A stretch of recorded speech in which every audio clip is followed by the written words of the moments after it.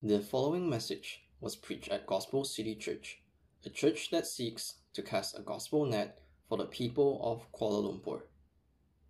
All right. Well, good morning, everyone. Welcome to Gospel City Church. My name is Nick Gonyea. It is it's a wonderful pleasure to just worship with you this morning, to celebrate, to sing wonderful songs to our great Lord and Savior Jesus Christ. I want to invite you all to open up your Bibles to Judges chapter 6. And we're going to tackle the entire chapter today. Okay, so it's not quite as long as Yi Ken's passage from last week. I'm very thankful for that. We're going to see what God has to say to us today. And while you're flipping there, let me just spend some time talking about what we're going to discuss.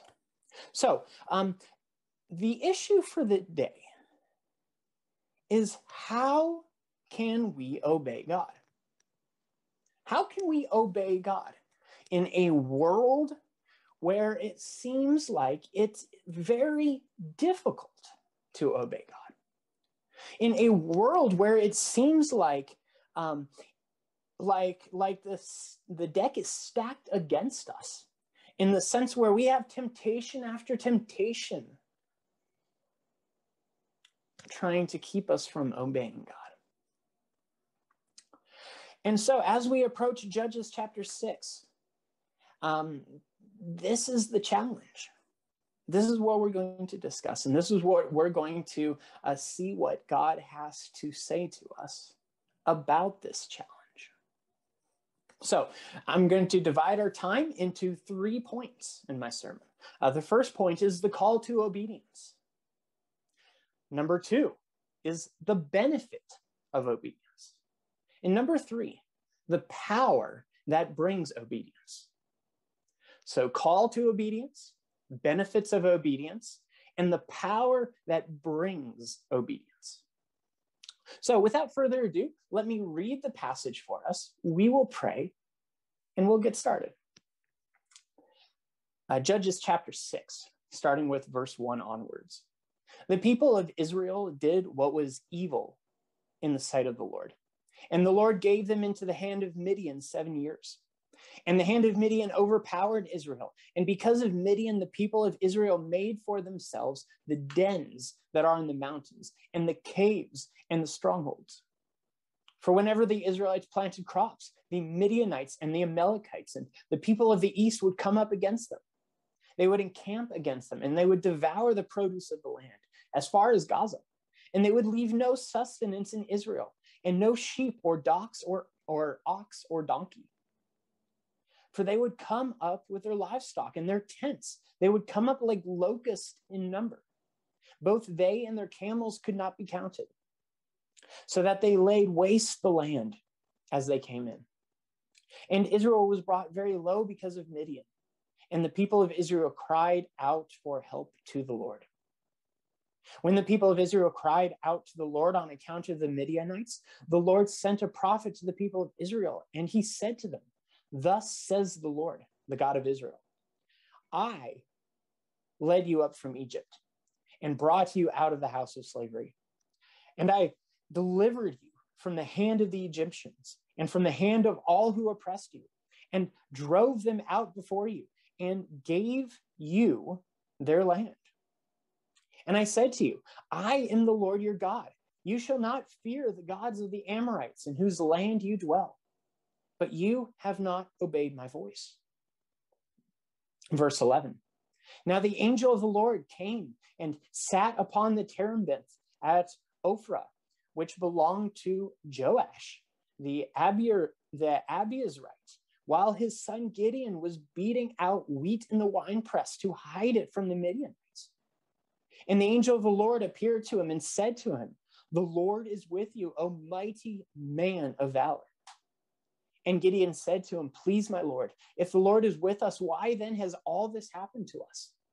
And where are all his wonderful deeds that our fathers recounted to us, saying, 'Did not the Lord bring us up out of Egypt?'" But now the Lord has forsaken us and given us into the hand of Midian. And the Lord turned to him and said, go in this might of yours and save Israel from the hand of Midian. Do not I send you? And he said to him, please, Lord, how can I save Israel? Behold, my clan is the weakest in Manasseh, and I am the least in my father's house. And the Lord said to him, but I will be with you, and you shall strike the Midianites as one man. And he said to him, if now I have found favor in your eyes, then show me a sign that it is you who speak with me. Please do not depart from here until I come to you and bring out my present and set it before you. And he said, I will stay till you return. So Gideon went into his house and prepared a young goat and unleavened cakes from an ephah of flour. The meat he put in a basket, and the broth he put in a pot, and brought them to him under the terebinth and presented them. And the angel of God said to him, take the meat and the unleavened cakes and put them on this rock and pour the broth over them. And he did so. And then the angel of the Lord reached out the tip of the staff that was in his hand and touched the meat and the unleavened cakes. And the fire sprang up from the rock and consumed the meat and the unleavened cakes. And the angel of the Lord vanished from his sight. Then Gideon perceived that he was the angel of the Lord. And Gideon said, alas, O Lord God, for now I have seen the angel of the Lord face to face. But the Lord said to him, peace be to you. Do not fear, you shall not die. Then Gideon built an altar there to the Lord, and he called it, the Lord is peace. To this day, it still stands at Ophrah, which belongs to the Abiezrites. That night, the Lord said to him, take your father's bull and the second bull, 7 years old, and pull down the altar of Baal that your father has, and cut down the Asherah that is beside it, and build an altar to the Lord your God on the top of the stronghold there, with stones laid in due order. Then take the second bull and offer it as a burnt offering with the wood of the Asherah that you shall cut down. So Gideon took 10 men of his servants and did as the Lord told him. And because he was too afraid of his family and the men of the town to do it by day, he did it by night. Verse 28. When the men of the town rose early in the morning, behold, the altar of Baal was broken down, and the Asherah beside it was cut down, and the second bull was offered on the altar that had been built. And they said to one another, who has done this thing? And after they had searched and inquired, they said, Gideon, the son of Joash, has done this thing. And then the men of the town said to Joash, bring out your son that he may die, for he has broken down the altar of Baal and cut down the Asherah beside it. But Joash said to all who stood against him, will you contend for Baal, or will you save him? Whoever contends for him shall be put to death by morning. If he is a god, let him contend for himself, because his altar has been broken down. Therefore, on that day, Gideon was called Jerubbaal. That is to say, let Baal contend against him, because he broke down his altar. Now all the Midianites and the Amalekites and the people of the east came together, and they crossed the Jordan, and they encamped in the valley of Jezreel. But the Spirit of the Lord clothed Gideon, and he sounded the trumpet, and the Abiezrites were called out to follow him. And he sent messengers throughout all Manasseh, and they too were called out to follow him. And they sent messengers to Asher, to Zebulun, to Naphtali, and they went up to meet him. Then Gideon said to God, if you will save Israel by my hand, as you have said, behold, I am laying a fleece of wool on the threshing floor. If there is dew on the fleece alone, and it is dry on all the ground, then I shall know that you will save Israel by my hand, as you have said. And it was so. When he rose early next morning and he squeezed the fleece, he wrung enough dew from the fleece to fill a bowl with water. Then Gideon said to God, let not your anger burn against me. Let me speak just once more. Please let me test just once more with the fleece. Please let it be dry on the fleece only, and on all the ground let there be dew. And God did so that night. and it was dry on the fleece only. And on all the ground there was dew. This is the word of the Lord. Will you pray with me? Father God, you are wonderful. Lord, thank you for the book of Judges. It can sound mysterious at times. It can sound confusing at times. But thank you for it, Lord God. It is inspired by you. It is authoritative by you. Through it, you are teaching us, Lord God. Lord, I want to pray that you will open up our ears, open up our hearts, and help us to learn what you have to teach us through your inspired word, Lord God. Give me the words to say, not my words, but yours. And may we grow in our love for you. May we grow in our ability to obey you out of love. Lord, we trust you. Thank you. Thank you for hearing our prayers. And thank you again for your word. In your name, Lord Jesus, amen. All right. So my 3 points for the day to just to make it clear: the call to obedience, the benefits of obedience, and the power that brings obedience. So, as you all know, we in Malaysia are in the midst of a movement control order. And the government, in one way or another, gave us rules that we need to follow, telling us what we can and cannot do as people who live in Malaysia. And to an extent, we trust that these rules are probably for the better, at least most of them. But even when we don't trust that, we trust that if we do not follow them, we will get a summons. We will get charged. We will be given a ticket if we do not obey. And if you're like me, I really don't want to be punished by the government because of these things. So I just stay at home. So I know for sure that I don't break these rules. Well, you would think that in the book of Judges, Israel would just stay at home. And what I mean by that is that they would just learn to obey. You see, Israel was God's chosen people. God came to Abraham in Genesis chapter 12, and he told him that his offspring would be blessed with land, with a great populated nation, and that this nation, this people, would be a blessing to the entire world. And because Abraham trusted God, that is, trusted God's promises, he obeyed God. He moved to the promised land. He went through circumcision. He sacrificed his son on the altar, or he was prepared to. He obeyed God because of trust. And in the book of Exodus, God rescued the people of Israel from slavery in Egypt, and he made a covenant with them, promising them that he would be faithful to them.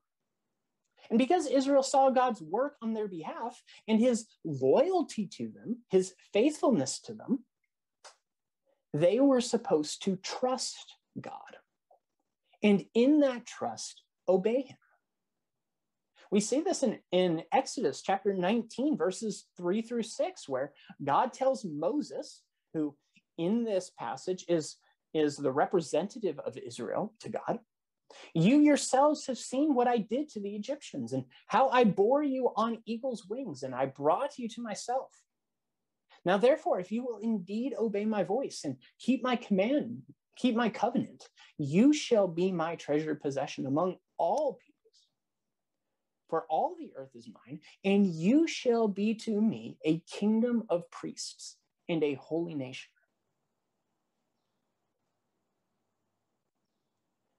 If the Israelites trusted God, the call was to obey God. Which brings us to the book of Judges, where we see this constant cycle of bondage that Israel experiences time and time again. We've seen it in Othniel. We've seen it in the story of Ehud. We've seen it in the story of Shamgar. We've seen it in the story of Deborah and Barak.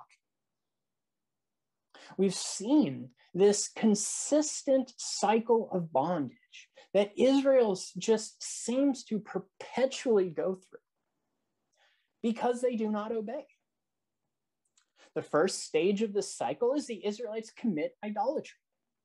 Then God sends them into bondage.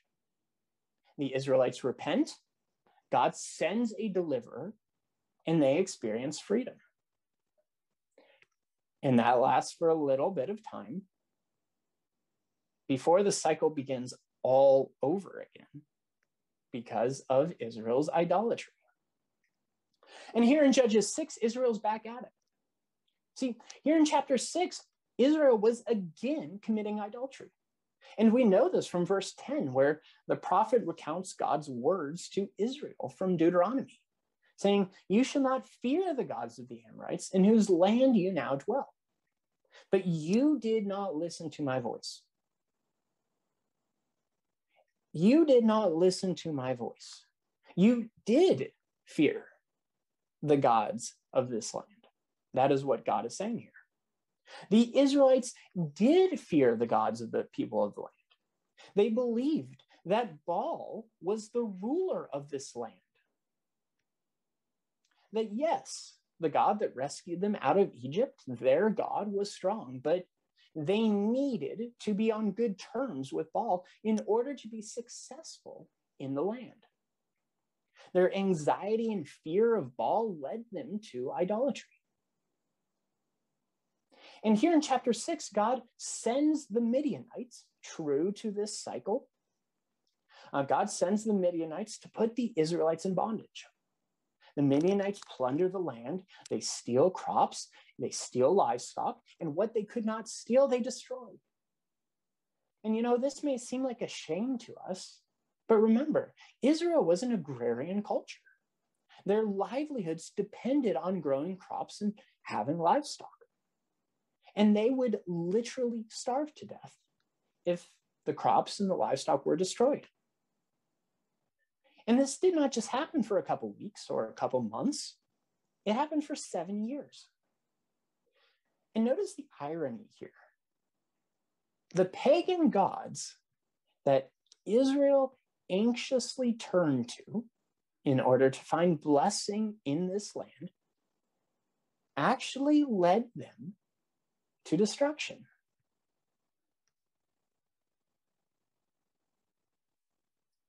And while the Christians today, we're about 3,500 years after the time of Judges, we are God's people. We are saved by God, just as he saved the Israelites in Exodus. And our call is out of trust to him. We are called to obey. And we find out in Matthew chapter 22, verses 37 through 39, what exactly it means for us to obey God as God's covenant people.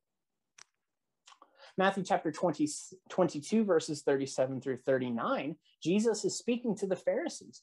And he says, "You shall love the Lord your God with all your heart, with all your soul, with all your mind. This is the great and first commandment. And a second is like it. You shall love your neighbor as you love yourself."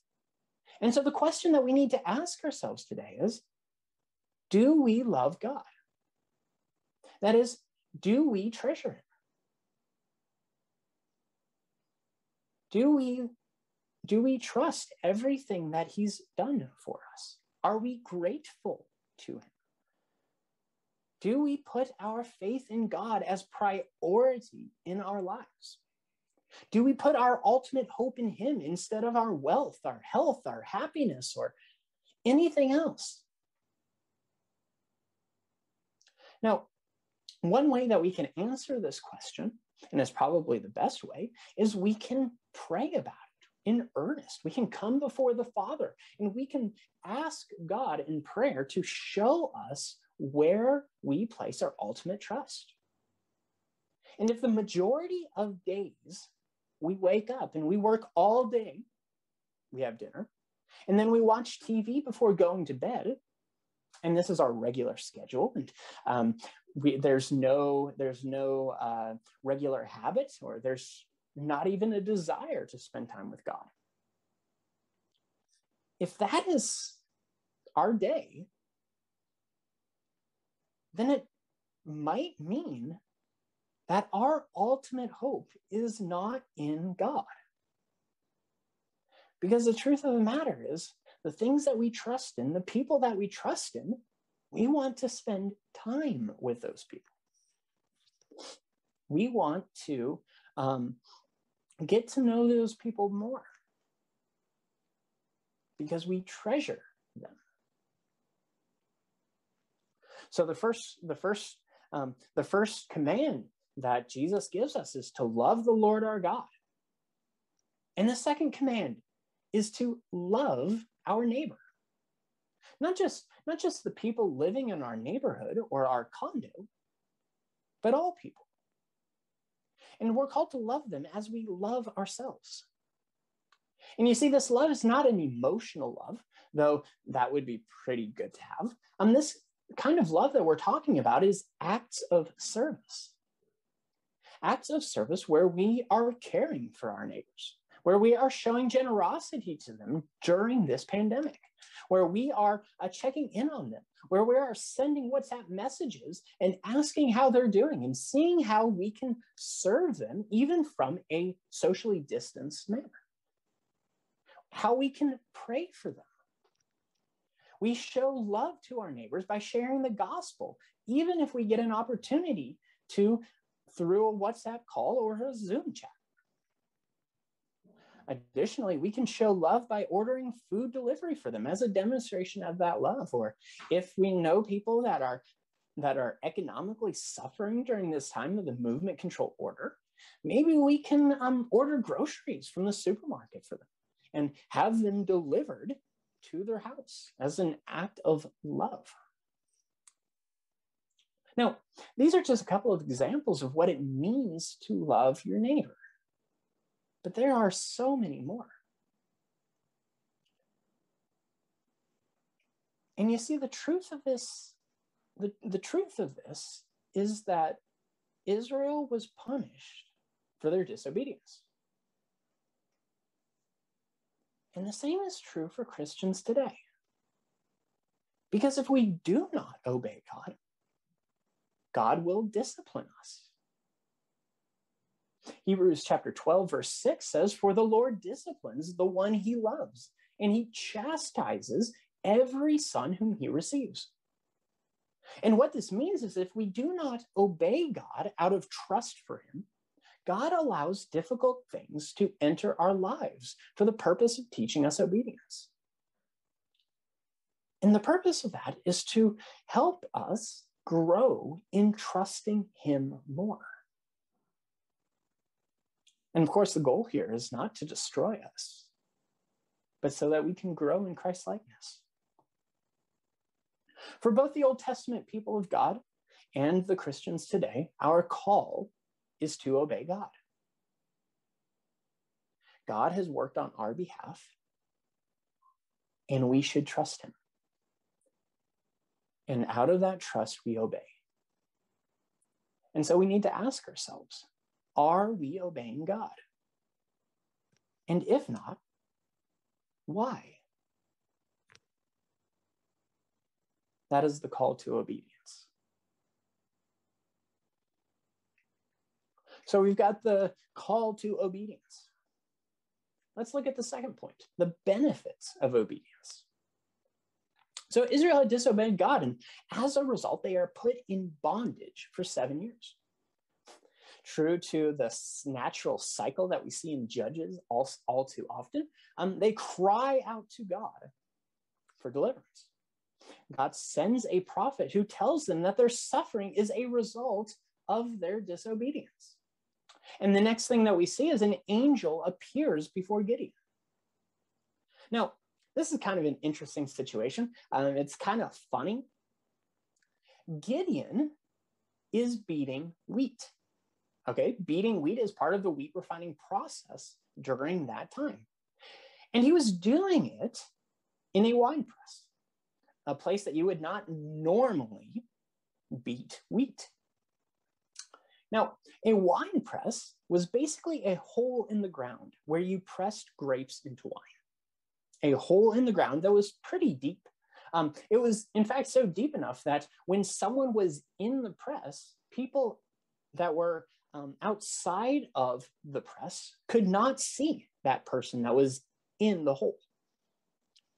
And so Gideon was literally hiding in a hole in the ground. He was literally in a hole in the ground. He was refining wheat, and he was hiding from the Midianites while he was doing this. Literally in a hole in the ground, trying to escape the problems of the world. I think sometimes many of us, we can sympathize with Gideon in that moment. The angel calls out to Gideon and he says, "The Lord is with you, mighty man of valor." And he says this to Gideon, who is, again, hiding in a hole. And the angel calls to Gideon to deliver Israel. Now, this is the third stage of the cycle of bondage that we're so used to seeing. Disobedience, bondage, now deliverance. God raises up a deliverer to save his people from bondage. And at this point, we'd expect, based on the previous stories of Judges, that Gideon would go straight into battle. He would go straight into battle to deliver the people. But he doesn't do that. In fact, God sends him on a mission first. God tells him to pull down the altar to Baal that is in his family's backyard, to knock it down and to erect an altar to the Lord and to sacrifice to the Lord. And you see, this might seem like a kind of an interesting situation to spend so much time of chapter 6 on, but this is huge. This is huge because the Israelites believed that Baal was the ruler of the land. And they believed that Baal was the ruler of the land, and his altars demonstrated that he was the ruler of the land. And so Baal would protect his dominion, and he would protect his altars if he could. So that when God uses Gideon to destroy the altar and to erect an altar to God in that same place, what he's really doing is saying that God is the true ruler of this land and that God was more powerful than Baal. And so Gideon obeys in verse 27 and did as the Lord commanded him. Now, granted, he does it fearfully at night because he is afraid of the consequences of doing it during the day, but he does, in faith, obey. And Gideon's obedience produces some unexpected results. As the outrage of Baal's altar being destroyed grows, the people learn that Gideon is to blame. They demand that his father turn him over so that they could kill him. Well, Gideon's father, he refuses. And if we're just reading this, and what we might be thinking about is this was just a loving father who tried to save his son. But what's going on here is so much more. Joash's name means the Lord saves. The Lord saves. Joash was the owner of this Baal altar. But he saw that God worked powerfully in Gideon. And this act of God sending Gideon to tear down the altar and to erect an altar to the Lord, it triggers faith in Joash.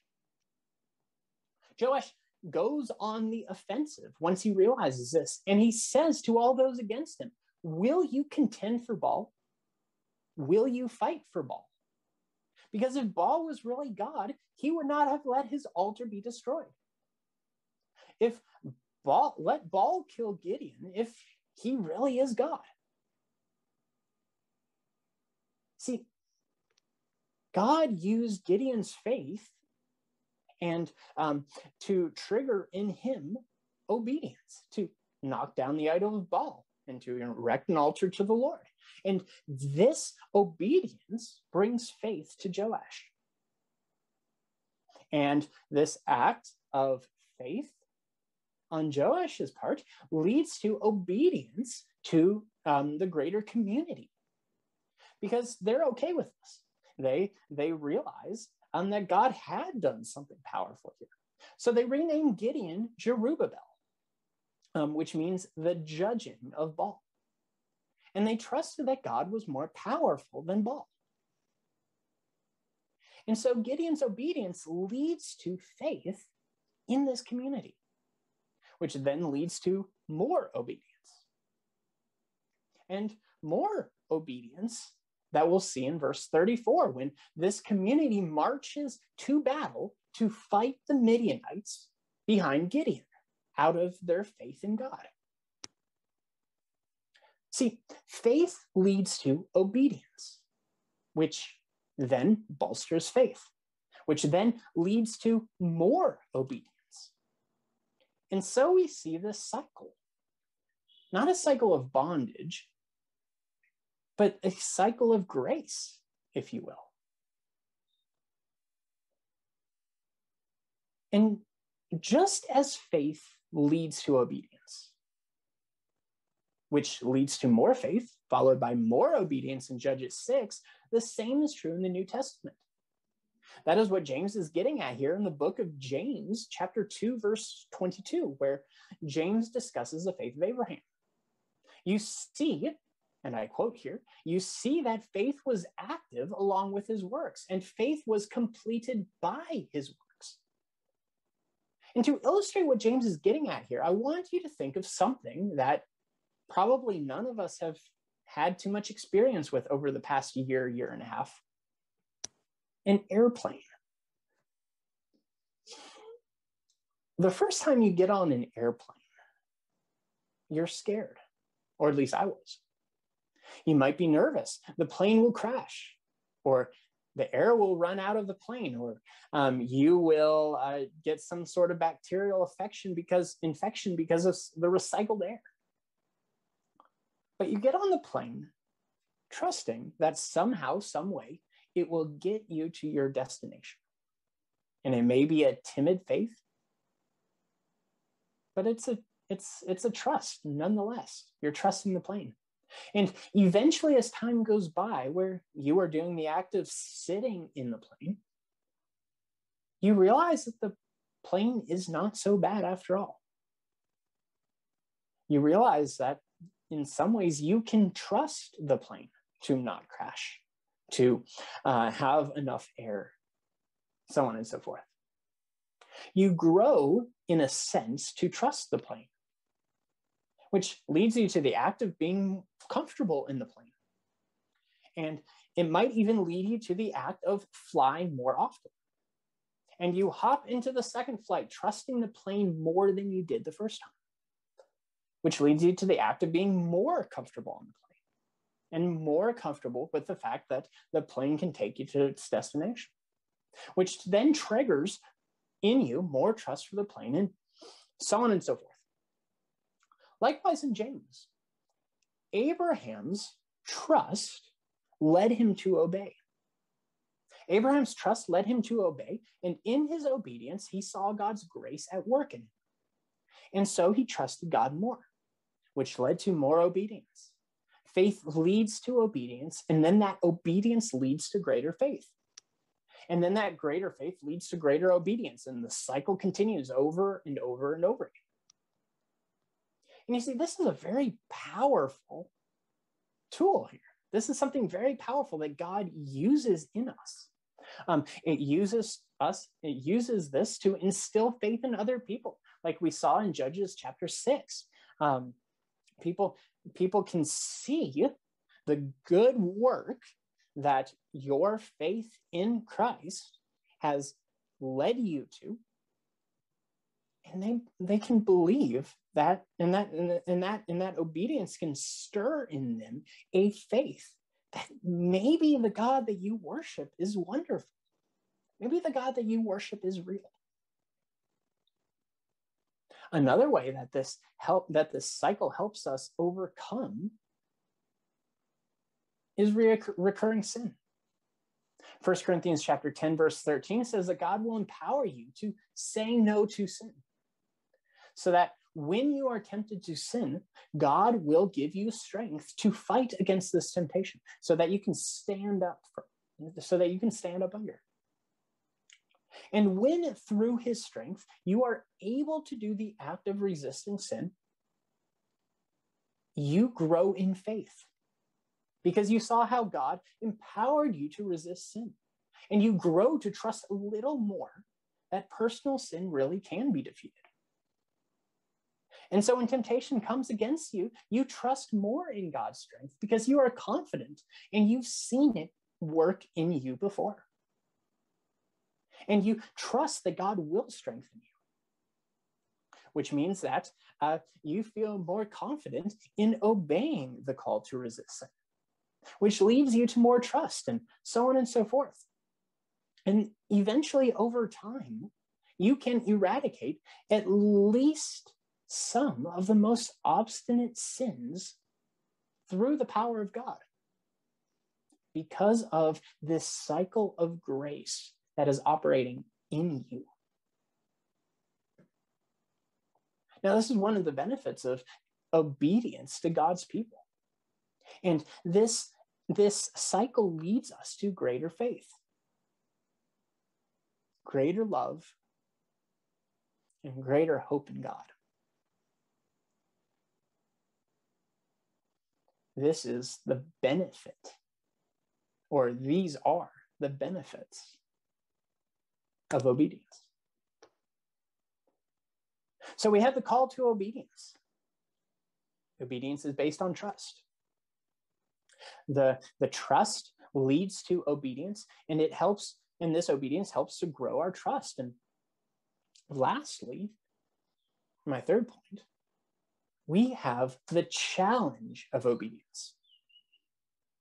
Now, this might sound wonderful. I mean, we read the Bible, and we can accurately see from our reading the Bible that we are called to obey God. And there's almost even a wonderful, just beautiful component of the benefits of obedience with the cycle of grace.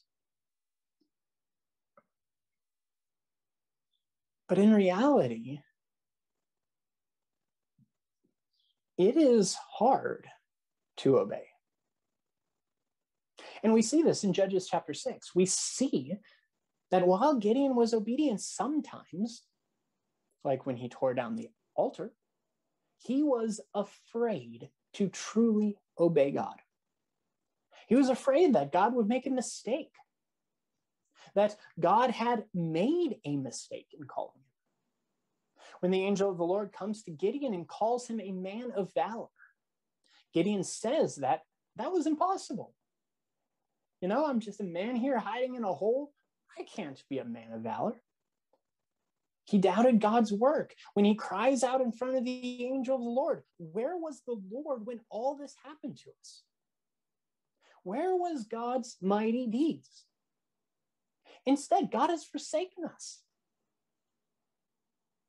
And in verse 36 through 40, Gideon was afraid that God would be unfaithful. Look with me at verses 36 through 40. When we see that in the early part of verses 36 through 40, the Spirit of the Lord clothes Gideon, and Gideon blows the trumpet, and this army faithfully comes to him. Faithfully comes to him. They are determined to fight the Midianites because they trust in God. And what happens? Well, Gideon procrastinates. And he procrastinates by testing God. He does not just test God one time, he tests God 2 different times with this woolen fleece. See, Gideon does not test God because he forgot what God promised. No, he says to him, if you are to truly deliver the Israelites by my hand, as you have said, he tests God because he doubts God's faithfulness. He is anxious about following God. And we know this. We know this for a couple different reasons. If you take a look at the passage as a whole, before verse 36, Gideon identifies God as the Lord, which is the personal name that God gave to Moses in Exodus 3. But in verses 36 onward, Gideon identifies the Lord as the more generic, less personal term, God. The word here, God, could be used for Baal, even. And it signified that there was a break in the relationship, and that Gideon's faith in the Lord was not absolute. The second reason that we see here is by the time verse 36 rolls around, God had promised Gideon that he would deliver Israel through him 5 different times. He protected him when he tore down the idol by stirring faith in Joash. And yet Gideon was still anxious. And you see, Gideon's anxiety kept him from being completely obedient. I mean, what would happen if God could not keep Gideon completely safe? What would happen if by completely obeying God, it meant that Gideon, maybe his life would not turn out the way that he wanted it to turn out? Maybe if he were to obey God completely, he would lose control over his life entirely. These are some of the questions that possibly ran through Gideon's head as he was debating whether or not he could trust God. If he were to obey God completely, would he just lose control of everything? And so Gideon procrastinated. He demonstrated signs. He demanded signs from God. And he looked for God to lay out all of his plans before Gideon, to lay out every last detail, and to guarantee him above and beyond that Gideon would be safe, that he would be healthy, that he would be wealthy, that he would be successful, that his life would turn out the way that he wanted it to. His anxiety existed because he was afraid that by completely obeying God, it might cost him more than what he bargained for. He was anxious because obeying God meant that he would give up control over his life.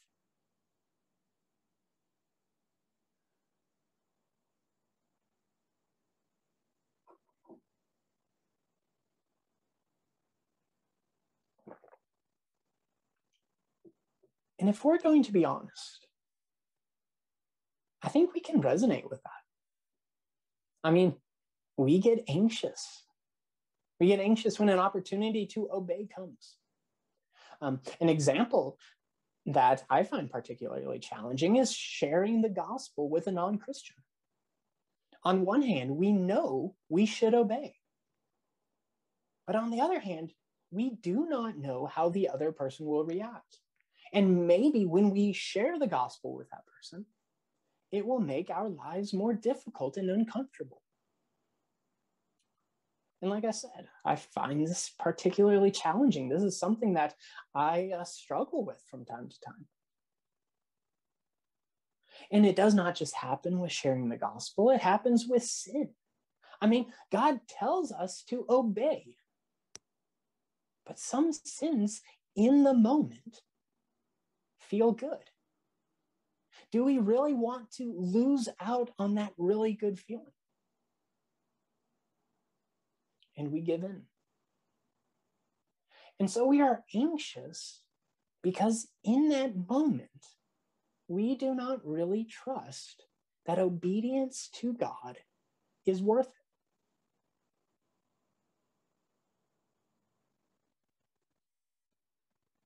And so the challenge for us, the question that we need to ask is, what do we do with this?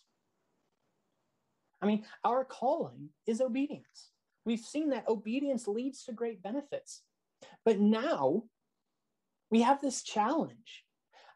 Obedience is hard.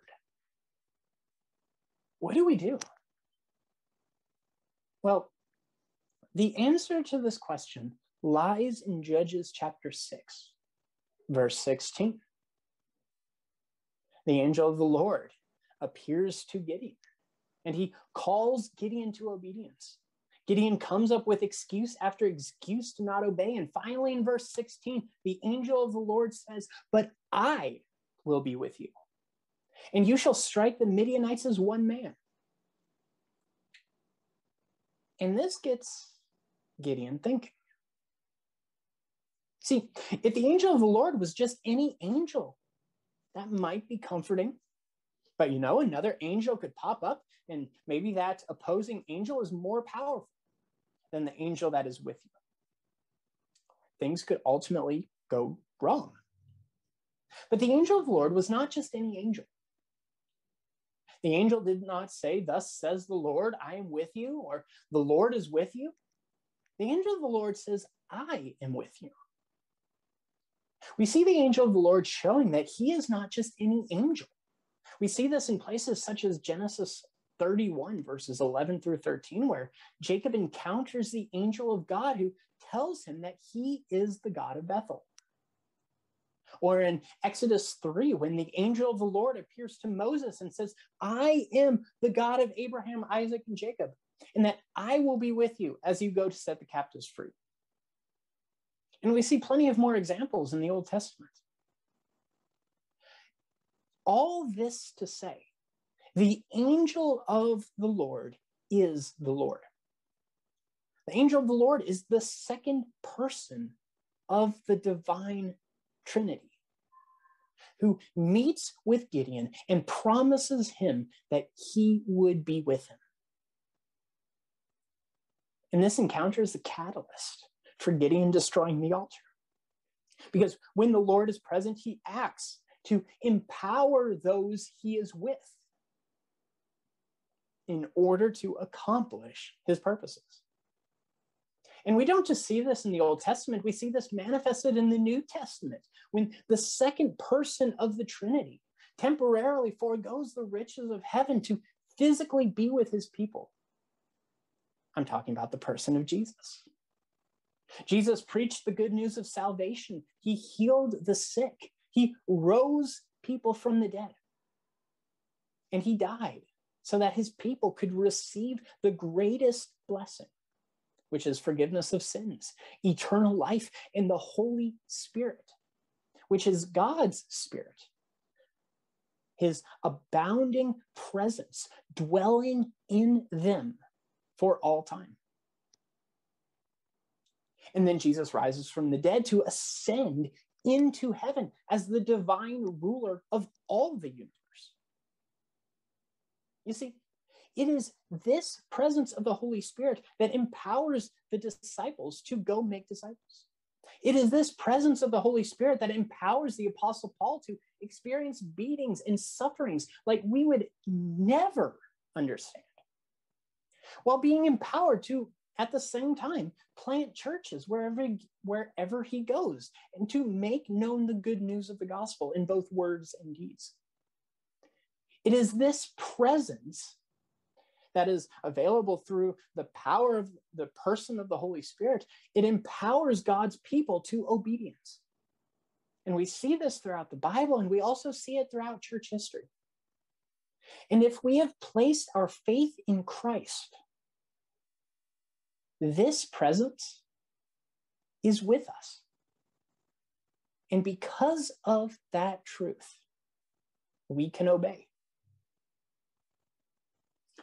That's what Matthew chapter 28, verse 20 says. So if you are here today and you do not know Jesus, please know that you can have the presence of God dwelling in you, empowering you to obedience. All you need to do is trust. Trust that Jesus died for you, to give you forgiveness of sins, to give you eternal life, and to give you the Holy Spirit. And Jesus rose to be the divine ruler of all creation. And because of this, you could be empowered to obey God.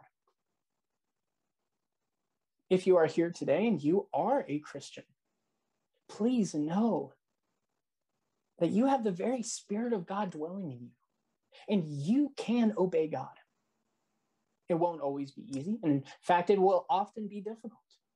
And there will be times when you are anxious about it. And there will be times where you question, hey, is this obedience to God, is it worth it? But in that moment of doubt, in that moment of anxiety, remember the cross. Remember the cross where the second person of the Trinity died for you so that you could have life and so that you could be empowered. Remember that Jesus defeated death by rising again from the dead, and he ascended to heaven to be the divine ruler of the universe. Jesus is more powerful than any disease, than any persecutor. He is more powerful than any oppressor or anything else. And remember that the same power that rose Jesus from the dead resides in you. Which means that every hardship you endure is being used by God for your good, to grow your faith, to grow your obedience. And one day, just as Jesus rose from the dead to be glorified, if we trust him, and that trust, that true trust is followed by obedience that is based on that trust, we will likewise be resurrected, and we will be glorified as the people of God in the new heavens and new earth. And that is how we can obey. That is how we can fight sin and resist temptation. Because God is with us. So, brothers and sisters in Christ, when you are tempted to sin, remember the cross. Remember our glorious future that was guaranteed because of the cross. Trust that God is with you. And trust that he empowers you to avoid sin and to obey him. And from that trust, obey. Will you pray with me? Father God, you are good. Thank you for this time. Thank you for this encouraging word, Lord God. Lord, you are the reason why we obey. You are the ability for us to obey. And you are the wonderful gift that we have awaiting us. Father God, thank you for these words. Will you let them challenge and impact us? Will you drive us to more and more obedience that is based on trusting you? Because you have done everything for us. That is why we obey. Father God, you are good and your steadfast love endures forever. In your name, Lord Jesus, amen. Thank you for listening to this message. We invite you to learn more about Gospel City Church at gospelcitychurch.my.